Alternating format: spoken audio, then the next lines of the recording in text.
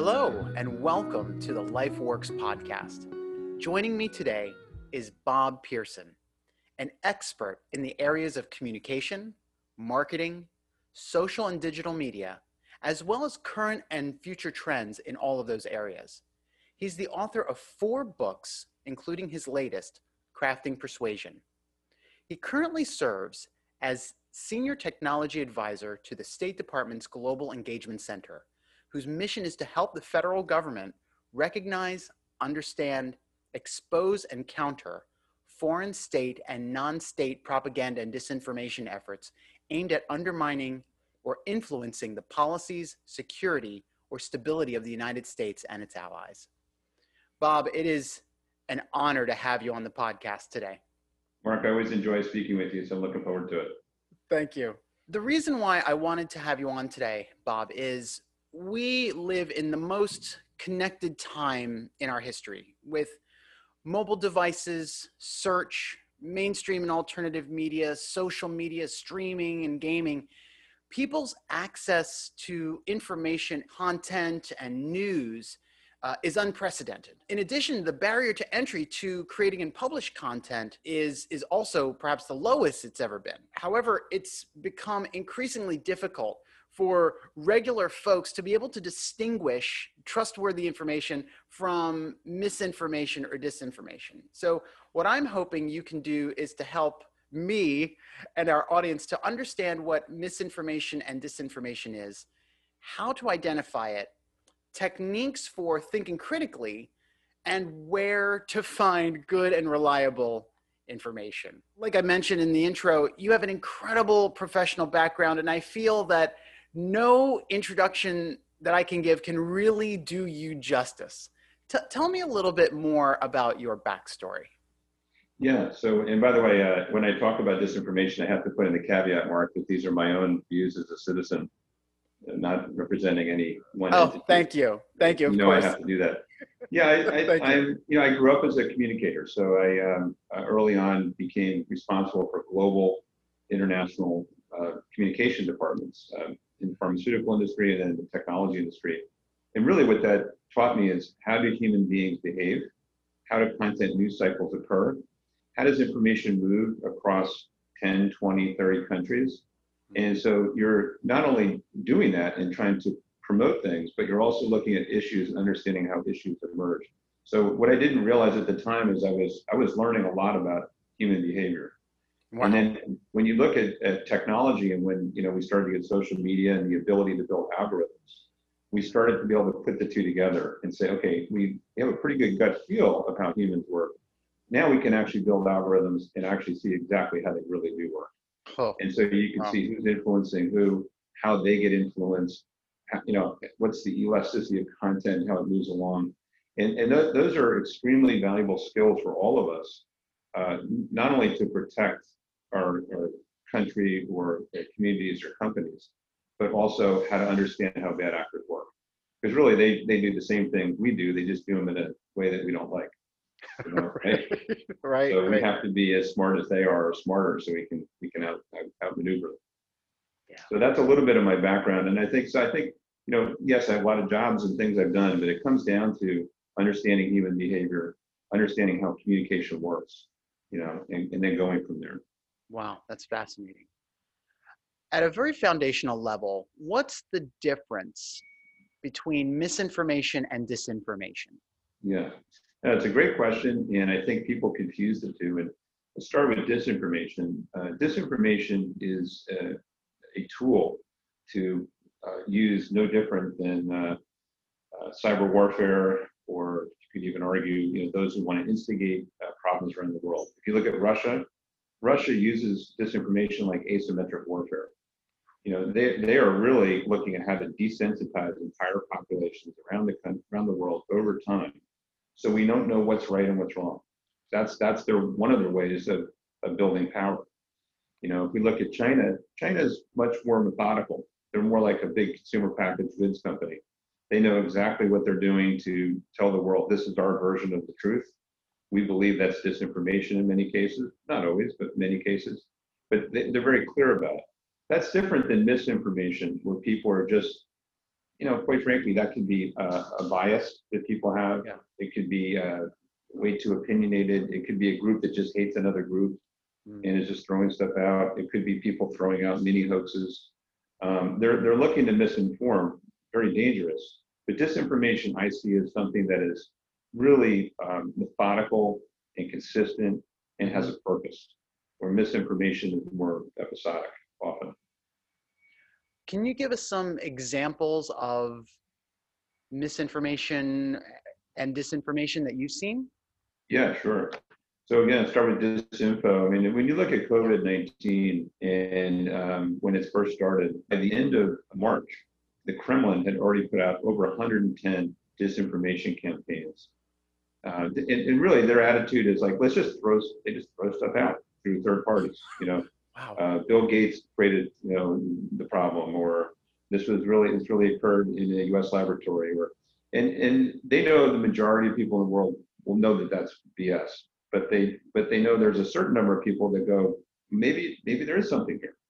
So it's the volume of information that they push out. So it's not a disinformation campaign. It is a campaign to disinform. It's a very different thing. That's one versus hundreds, right? So misinformation, it runs the gamut. I mean, you have, again, this could be those who want to create mischief. This happened in Texas, where there was a person who was setting off bombs a couple years ago. And immediately people rode the wave, those who wanted to misinform, and said that this was a racist activity. Yeah. So of course, without any other information, people assume that. You don't really know the answer until months later, but people are interjecting stuff in there to misinform, hoping that people will go in a different direction. And that's easy to see. The question is, do we put in place the right mechanisms to just,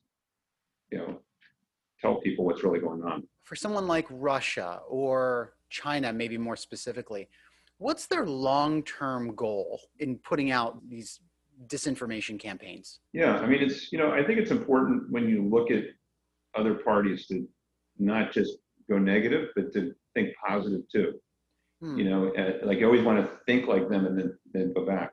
So China's goal is they want to be number one in the world in everything. So on its face, what's wrong with that? Every country has the right to decide that they want to become number one in something. Right. It's how they go about doing it.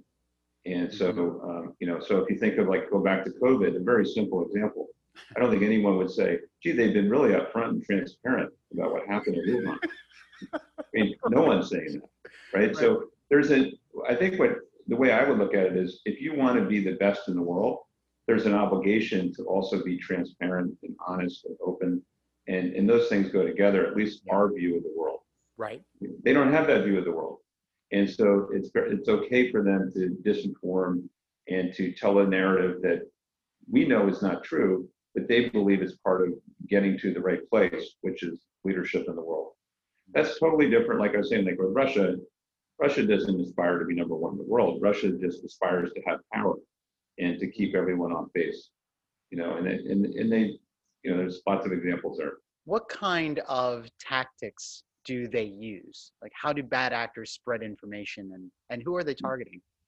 Yeah, so you go back to election interference, and we, I think, woke up here in the U.S. and said, oh my goodness, the election might have been interfered with. Well, what we need to get better at doing is understanding patterns before that stuff like that happens. Because if you looked at Russia trying to interfere with elections, you could find maybe 20 plus examples in different countries where they were experimenting for years before they came and used some of those similar tactics in the United States.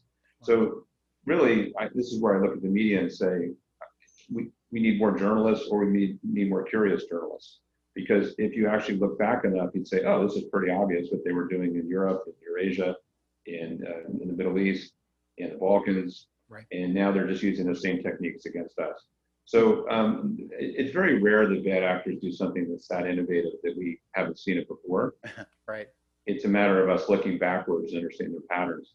The other thing is they use proxy networks really well. So if you think on the positive side, Amazon.com uses proxy networks. We just call them affiliates.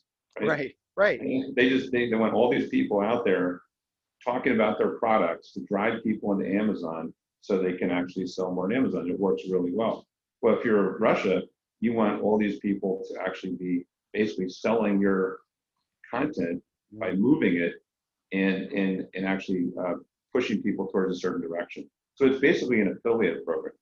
And we, Wow. and I think that's important. Like if you look at like, what's happening commercially that's innovative, and you look at what bad actors are doing that's innovative, there's often, they're pretty darn close. Yeah, yeah. I've heard you talk about a 1-9-90 model for influence. I want to pull a thread on what you just said about that, but I want to bring in a talk that you've given in the past related to that. For our audience, can you tell us a little bit about what the 1-9-90 model is? Yeah. Well, if you go back to what I was saying about, studying human behavior, one of the things we've seen in the media anywhere in the world where you have enough media is that less than 1% of people are prolific content creators. And you can see exactly who they are. That 9% of us like to share content to inform our communities. We want to inform, we want to educate, we want to solve problems. And then 90% of us lurk and learn. We don't do anything. We passively consume search content, social media content, and we're cool with that.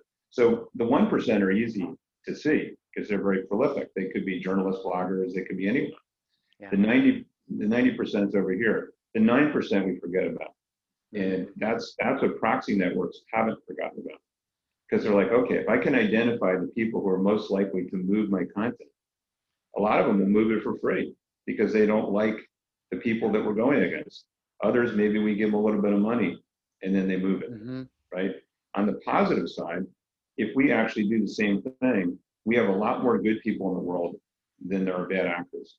So if we actually get better at using these techniques to put content out with the right keywords, we can actually bury the negative information coming from Russia and other places like that. So, But that takes teamwork across not only the public sector, but also the private sector. Tell us a little bit about the disinformation landscape today. Yeah. So in that, I like looking at things that are as quantitative as possible. And so I actually now go out of disinformation and go into counterfeiting and illegal drugs. Oh, wow. So the counterfeiting industry, by the way, they use the same techniques, same tools, same platforms, sometimes even the same people, right? Wow. Because you make money and you fund other causes where you can't make money. The counterfeiting industry worldwide is about $500 billion, and that's like a conservative estimate. And then the illegal drug trade, we know it's very easy to move drugs online. So when you do that, we've actually just studied that recently. It's not hard at all to bring illegal drugs into the US. It's not hard to bring counterfeit in here. And what you see is that they're using message platforms well. They're using the dark web well. They're using ghost accounts on Instagram. They're, seeding content in the infrastructure. So the kind of thing that they do is, if you look at how they work, I would say in a message platform, hey, Mark, go to Instagram account X. And you would go there and you'd see a phone number, but like no posts. It's a ghost account. You hit that number, you're now in another message platform, and we're saying, okay, here's what we need you to do. Oh, and then you go public and you start doing it.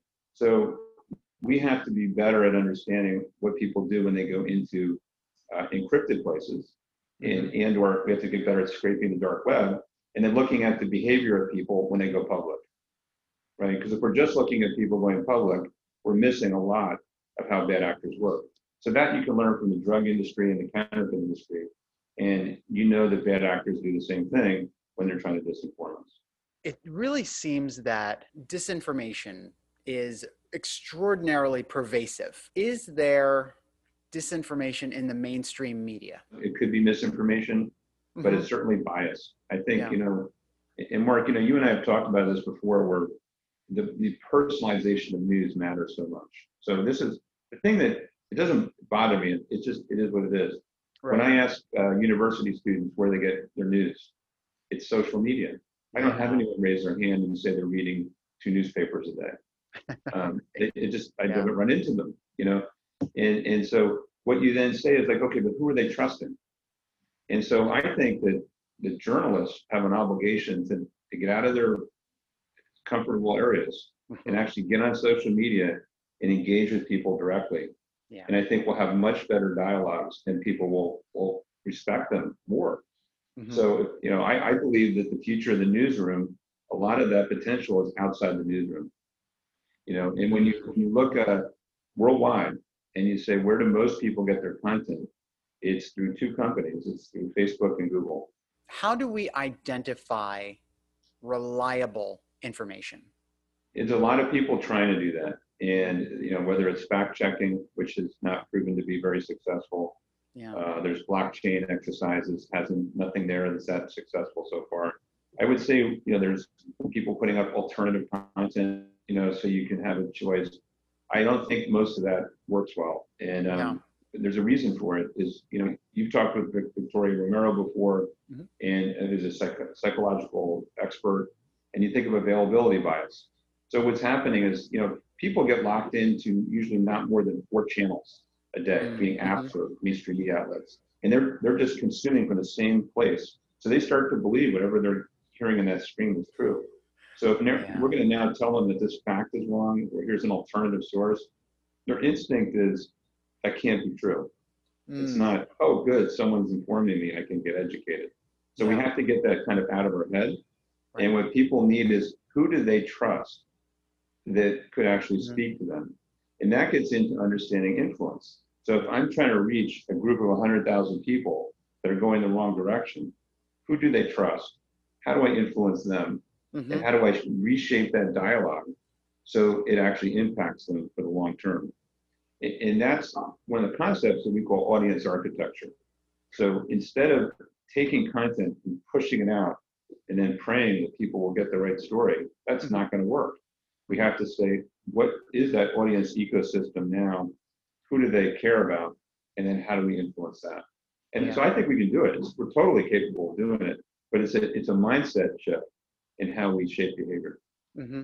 If we were to try to do an influence campaign, for good, using our powers Yeah. for good, Yeah. how would you architect that? Yeah. So let's say let's say we're in Europe and we're looking at anti-Semitism, and we have 30 groups that we know are doing it. Well, one of them is, first of all, I would say let's all agree to share keywords. Mm-hmm. So when you put out content, you can put out whatever content you want that's unique to your group, but use common keywords so we then impact search. So people then discover more of our content more easily when they go on Google, right? So that's one thing. The other thing is I would do an analysis of who do people actually listen to related to anti-Semitism. So unfortunately, for a lot of people, it's not who we think it might be. It may not be people in government. It may not be reporters. It may be people who are just in think tanks or thought leaders, or they could be rabbis, or they could be, who knows? But the key thing is the market already knows. And so when you do analysis, you see who's already there as a leader. And then it's our job to go work with them to amplify their voice. If you think about it, like, let's say we're in Ukraine. I love Ukraine. I'm actually part Ukrainian. And, when I look at their struggles to become a country, you don't go against the Putin influenced Russian content that goes through the oligarchs' media outlets and hope that you can outdo them. Yeah. You say, who are the emerging voices? Mm-hmm. Like, who are the people who are saying the right things or fighting for their country? How do we help them build their brand? How do we help them build their audience? How do we turn them into the stars of tomorrow? Versus, hey, I have a great idea. Let's do another campaign and just push it out. Yeah. Not going to work. Yeah. We've got to build the ecosystem ourselves. So we're totally capable of doing it, but it's again, it's a mindset shift from the old days of let's just do an advertising campaign and everything will be great. Like, not really. Right. We have to be a lot more deliberate about it. Mm-hmm. Yeah. What do you consider reliable sources of information? I tend to zero in on it's an interesting two things. I zero in on people. Mm-hmm. So there's individual people, so if like David Brooks is writing something for the New York Times, I'm going to read it. Yeah. But if Holman Jenkins in the Wall Street Journal is writing something, I'm also going to read it. And what I find, and what I tell this all the time is, you have to be, if you really want to learn, you have to be pushing yourself on alternative sources. So if you read the New York Times, read the Wall Street Journal. You know, if you believe that companies are doing amazing things for the environment, also read what Greenpeace has to say. You know, and so if you think that Iran is doing bad things, try to learn about Iran at the same time. Yeah. You know, maybe read the Quran or something. You know, but I mean, do something, right? So you start to you build sensitivities in both places, and I found that the best way to learn is to do that. And the reason I started doing that a long time ago is I was working internationally since my early 20s, and so if I'm going to go into Korea for the first time, I'm like, gosh, I don't know anything about Korea. So what do? You read the history of Korea, and you read about it. Before you know it, you can understand why people have certain customs, and you're inside their heads, and you're like, okay, I know how to align with them. You know, and the same with Japan, the same with China, the same, you know. So we have to do the same thing with sources of information. Like it's like take QAnon. I think that's a terrible group, right? I don't even understand this. It's just terrible. I mean, I'm completely against all that stuff. Yeah. But you have to like poke your head in it to look at it to say, what are they doing? Like, what are they doing that might be working? And then how could we actually then outsmart them and basically go the other direction? Not any different than if someone's anti-Semitic, what do they do? What are their techniques? Got it. Okay, now we understand how to neutralize or minimize their impact. How do we identify disinformation? What are the telltale signs? I'm a big believer in using data science. So one of the things you can see with data science is you can see bot networks moving content like that. Because machines work in a very linear way. So if people don't think about it, they go, oh my gosh, you know, bot networks, what are we going to do? When you're looking at them, they're just moving content in a linear way, engaging with it, moving it, and so you can see them. So that we should be able to see them much faster than we do, and that's important. I think the second thing is you can see people's patterns of behaviors. So one of the things that I still want to, we will do, is we're in the process of thinking through what we call a bad actor library, because there aren't that many bad actors in the world. Let's say let's just make up a number and say there's a couple 100,000. That's a tiny data point in today's world. So anyone who has a public face like that, you basically index them and you look at how they act with each other, and then you can start to see how do cells work with each other. What kind of data they usually go out? What's the duration of their disinformation campaign? Which countries tend to start them and which ones don't? You know, and so all these answers are in front of us if we actually index the bad actors in the world. So I do believe we're going to do it ourselves, but I believe that could be something that many groups could do. Tell us about deep fakes. Yeah.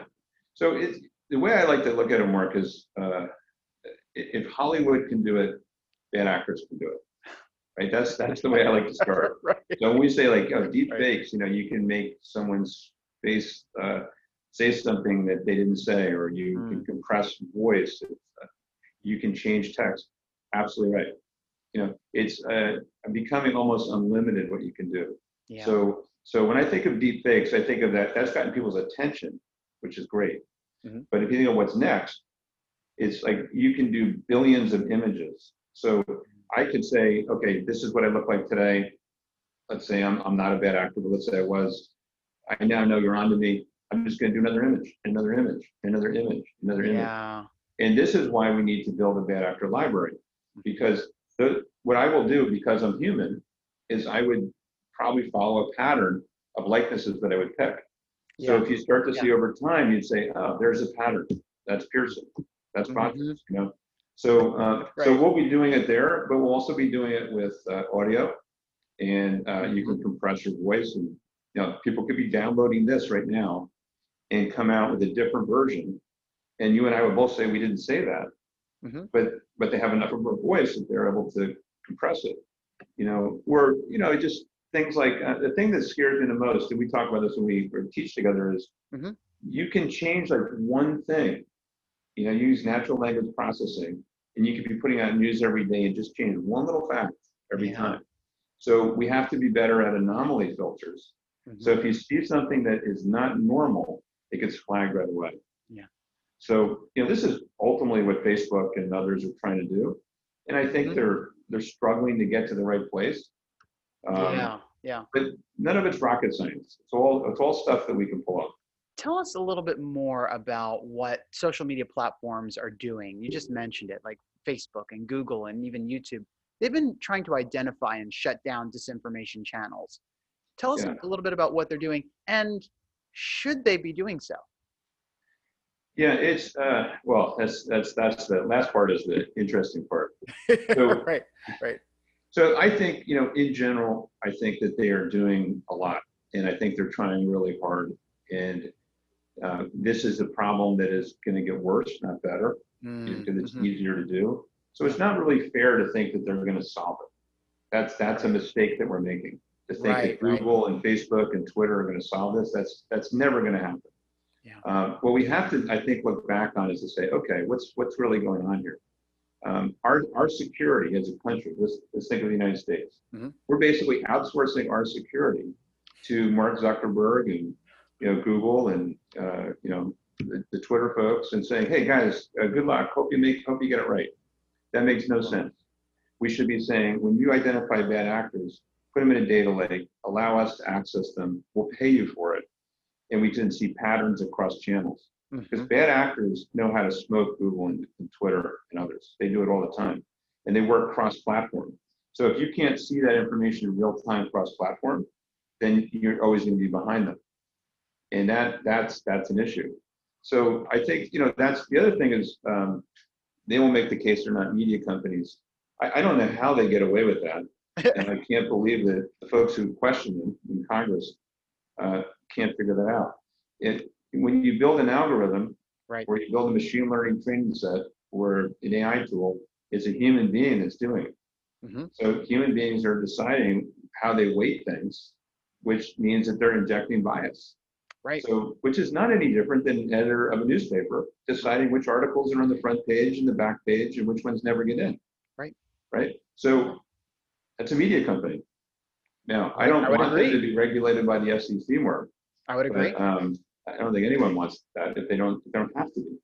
But that means that they have to start to play ball in a much more proactive way with the public sector. It really sounds like, given the problem of misinformation and disinformation, its pervasiveness in our information space, the larger companies, government organizations trying to catch up, it really seems as though, and it's obvious to me, that we as individuals have to really put on our filters to really kind of weed out information for ourselves. From your perspective, how do we think critically about information that's presented to us? And what kind of questions do we need to ask as we confront information of any kind?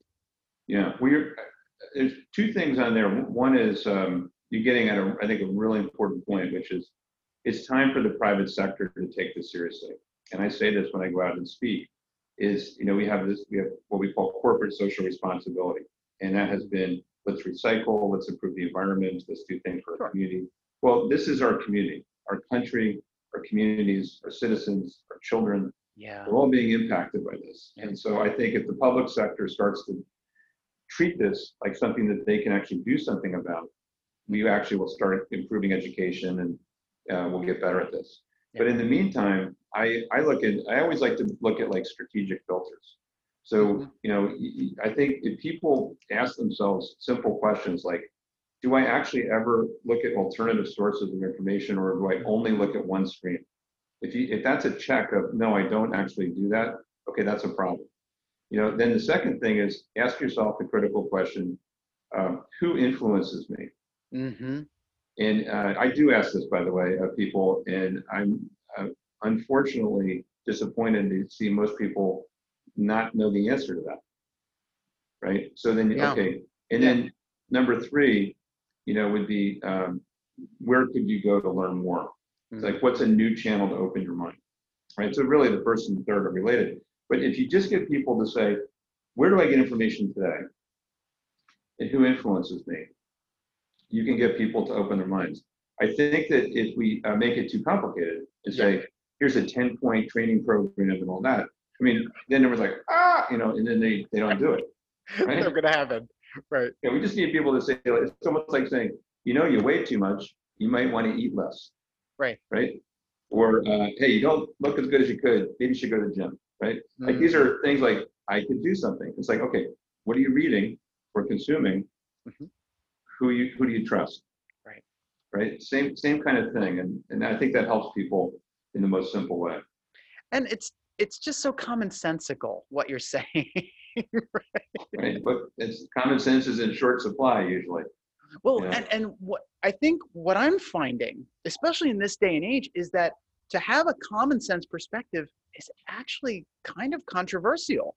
Yes, it is. And it's, but that's, that gets back to what I was just saying, because if you are, this doesn't matter which side you're on, for example, in the election we're having. Right. If you're only consuming stuff from one side, of course you're going to be more polarized. And I think this is where we're just, I don't know. I think that we have to almost cycle out of that. That's a little bit of fatigue. Right. We just have to eventually say we want something better. So I'm not sure I have the answer to that, Mark. Yeah. Right. I have a bit of a sensitive question for you, and it's an important one. Do we live in a free society? Yeah, that's an interesting question. When you look at like what Freedom Watch looks at, they look at. I think when we talk about freedom, I like the way they approach it, where there's a basket of freedoms, many different types of freedoms, and so net freedoms have decreased consistently over the last, say, decade. Wow. Worldwide.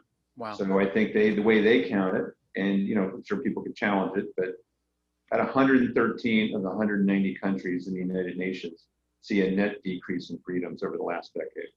So when we say, do we have more or less freedom, I look at it more and say, I look at the world. It's okay, if the world is becoming less free in terms of free speech and ability to not be censored and things like that, that is creating problems that will have a much longer effect on all of us. So we might be as free as the day is long, but if the rest of the world is going the wrong direction, not good. Right. And in there, like one of the things that I am, censorship is one of the areas where I'm becoming obsessed with. Yeah. There's new areas where I tend to just get really obsessed. And what is hitting me with censorship is that technology is so good now that you can actually censor people without them knowing it, right? Because we think of censorship as like, there's an iron wall, can't get out. There's a Berlin Wall, can't get out. But really it's just decreasing people's reach. It's deleting people's accounts quietly. There's so many ways that you can create mischief now with censorship. So that's the concern I see, is that freedom is decreasing net-wise worldwide. Given all that is happening now, what do you see for our future? How do you see all of the current trends and things like that? How is that going to play out? And is there a way to course correct? There is, and this is where I get very optimistic. So, there's very few bad actors in the world when we really look at it. There's 7.7 billion of us. And so if we decide to do something, we can have a great outcome. And so I think, if I think of like governments in general, governments, the more that they learn how to work with each other and not worry about their divisions or departments, but just think of how do I actually impact this battling disinformation, that works.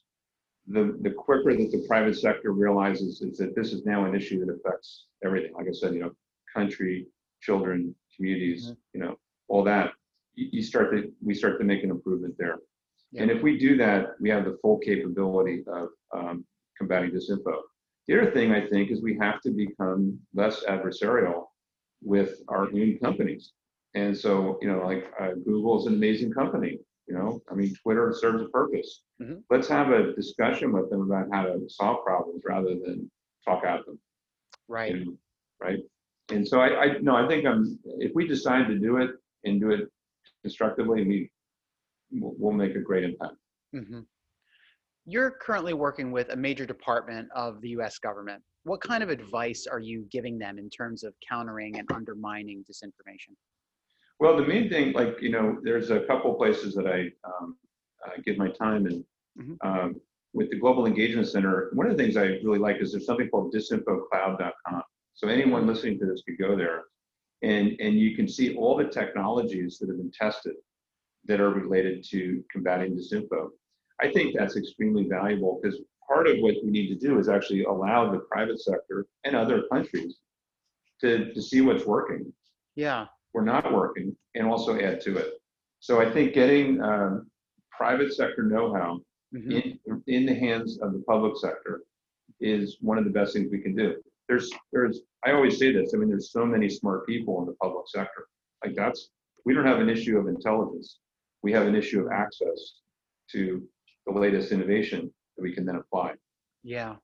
So that's one of the things that I spend a lot of time on is, I guess you would call it tech transfer. Is there anything that we as individuals can do to counter or undermine the impact of disinformation or misinformation? Yeah, that's a good question. I think at the fundamental level, we all engage in bias.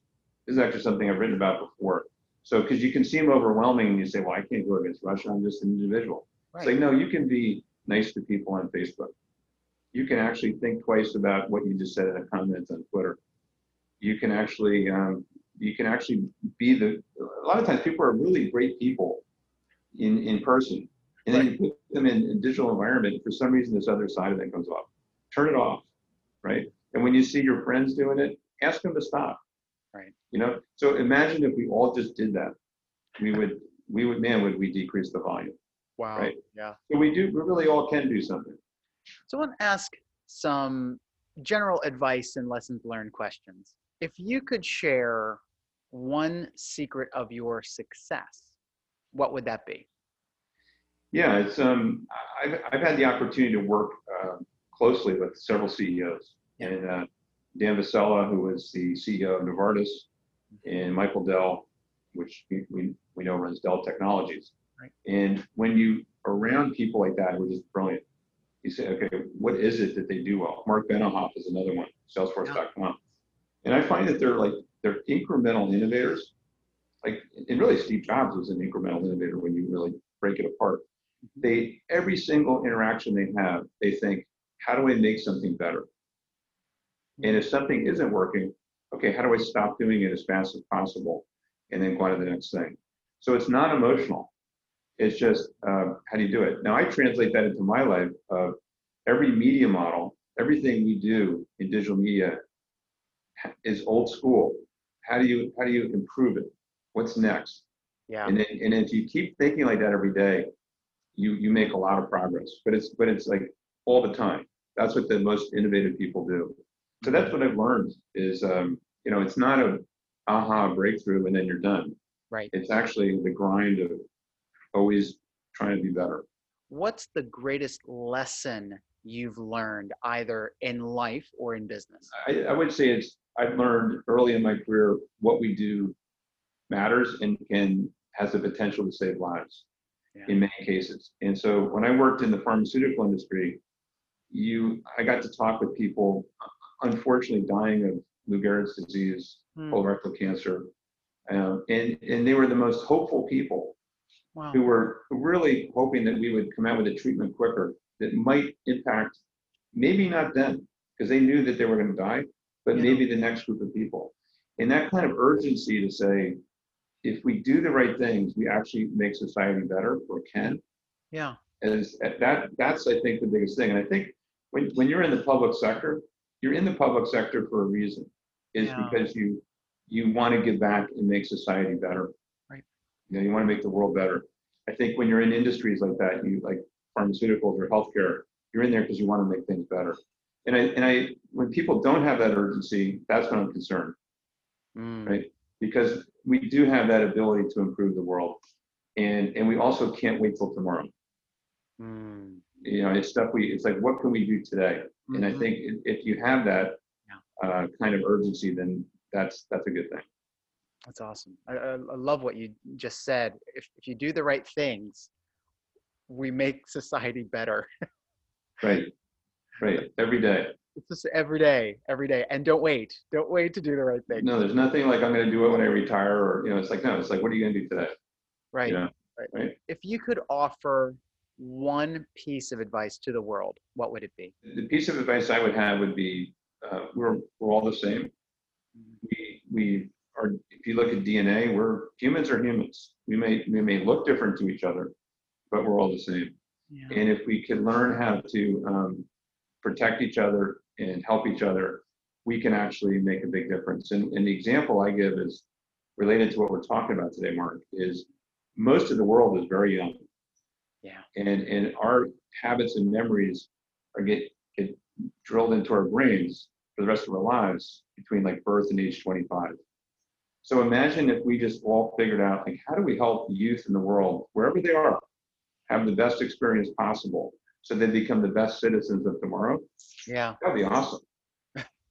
Yeah. Right? Absolutely. But that means, if you're helping a kid on a Saturday learn math, you're doing something great. If you're doing something in the community, you're doing something great. Like it's all these little things that add up. But if we're all doing it, we're all trying to do it, it's no problem. But as you know, we don't, because we make excuses. We say, oh, I can't do it, I'm busy, we'll do that next time. But the urgency is there for that. And I think that would be cool. What do you want most for your life? I always look at it in terms of the people that I've impacted. Whether it's actually working in industry, building teams, or building firms. Mm-hmm. I actually don't know that I care that much about myself. We have our time and we go. It's how many lives did I impact?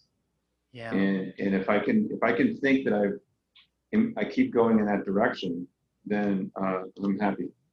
Yeah. But if it ever just became about me, I would be sad. Because we're just one person, right? We can impact so many other folks. So that's it. And it's really, I've thought about that a lot over the decades of been alive, and it's not more complicated than that. Right. It's not like, gosh, if I could only get that boat, Right. It's not about that at all. It's about impacting other people's lives. Well, I can definitely say you've impacted my life in the time that I've known you in a meaningful way. Thank you, Mark. To the degree that I said, I want to talk with Bob more and really pick his brain. And I think that maybe we could do something together. We can have some impact and influence together, Here we are. Yeah. At this point, I want to open it up for you to share any final thoughts with us. Is there anything that I haven't asked you that you think would be really helpful for us to know? Yeah, I think, you mentioned there's a lot of things, but I'll just do a couple. One is, you mentioned the book Crafting Persuasion at the beginning, that I co-wrote with Kip Knight and Ed Tazia. And it was really a reflection of many other professors who teach in government over the years, and we kind of collapsed all of our thinking into one. The ability to tell our story powerfully matters. Yeah. So as we think of this topic, it's not about just putting stuff out. It's about really, like I said, thinking about the audience, but it's also thinking about what is that narrative that's going to align with the audience. Mm-hmm. So if everyone who's in the business of sharing our country's story or our company's story, things like that, we do a lot better. Yeah. I think the other thing is everyone needs to have analytics in their life. Mm-hmm. That's my view, because it's so quantitative out there with watching how humans interact in any way worldwide, that the more quantitative we get, the better qualitatively we can be. So if you think about it, like, let's say you and I were creative directors at an advertising agency. If we have all this analytics, we're going to build better campaigns, But if we're actually telling the story of America somewhere, and we have better analytics, we're going to align with the audience we're trying to reach in Kazakhstan, right? Like, we're going to it comes together. So that's another. And then I think being a continual learning is the last point I'd like to make. And when I talk to groups in private industry, one of the things I say is, you never stop being a student. And so then I ask, what are you reading to stretch yourself? And some people have answers, but many, they're reading the same books that everyone else is reading. Yeah. And so what I'll say to them is, why don't you read a book on Chernobyl, or read a book on the history of China, or Yeah. read a book on artificial intelligence, and like get out of your comfort zone Yeah. and stretch yourself. Great. Instead of reading every single business book that comes out, and then you say the exact words that everyone else says. Right. Like that herding behavior doesn't make us smarter. Where can people find you and connect with you online? Most of the posts I do, I put on LinkedIn. So people are welcome to go in there, and it's just my name, Bob Pearson. So that's easy. And then on Twitter, it's at Bob Pearson 1845. And the 1845, just so you know, is that's when Texas joined the United States. So yeah, couldn't resist from putting that on there. Right. Beautiful. Yeah. Spoken like a true Texan. That's right. Yeah, and Mark, I mentioned to you I was going to try to work this in here, but Please. In the spirit of what we were talking about with combating disinfo, the piece of artwork behind me is actually of Jerusalem. Yeah. And it's from a Jordanian, an emerging female artist in Jordan, Dalia Ali. And we bought it from a couple that's English and Arabic, yeah. That are in the Jewish quarter. So there were just so many things in there. We were like, this is what it's about, right? Gorgeous. So, yeah. The picture is gorgeous, and the story around it is even better, actually. Right. That's beautiful. Bob, you completely, as always, far exceeded my expectations. Thank you so much for taking the time with me. Brilliant insights and wisdom. And I can't wait to share this with everybody. And I have a feeling that we're going to be talking more in the future. So no, that's great. And Mark, thank you for doing this series. I think it's important that we take the time to talk about things like this. It's great that you're doing this on a regular basis. Thank you. Thank you, Bob.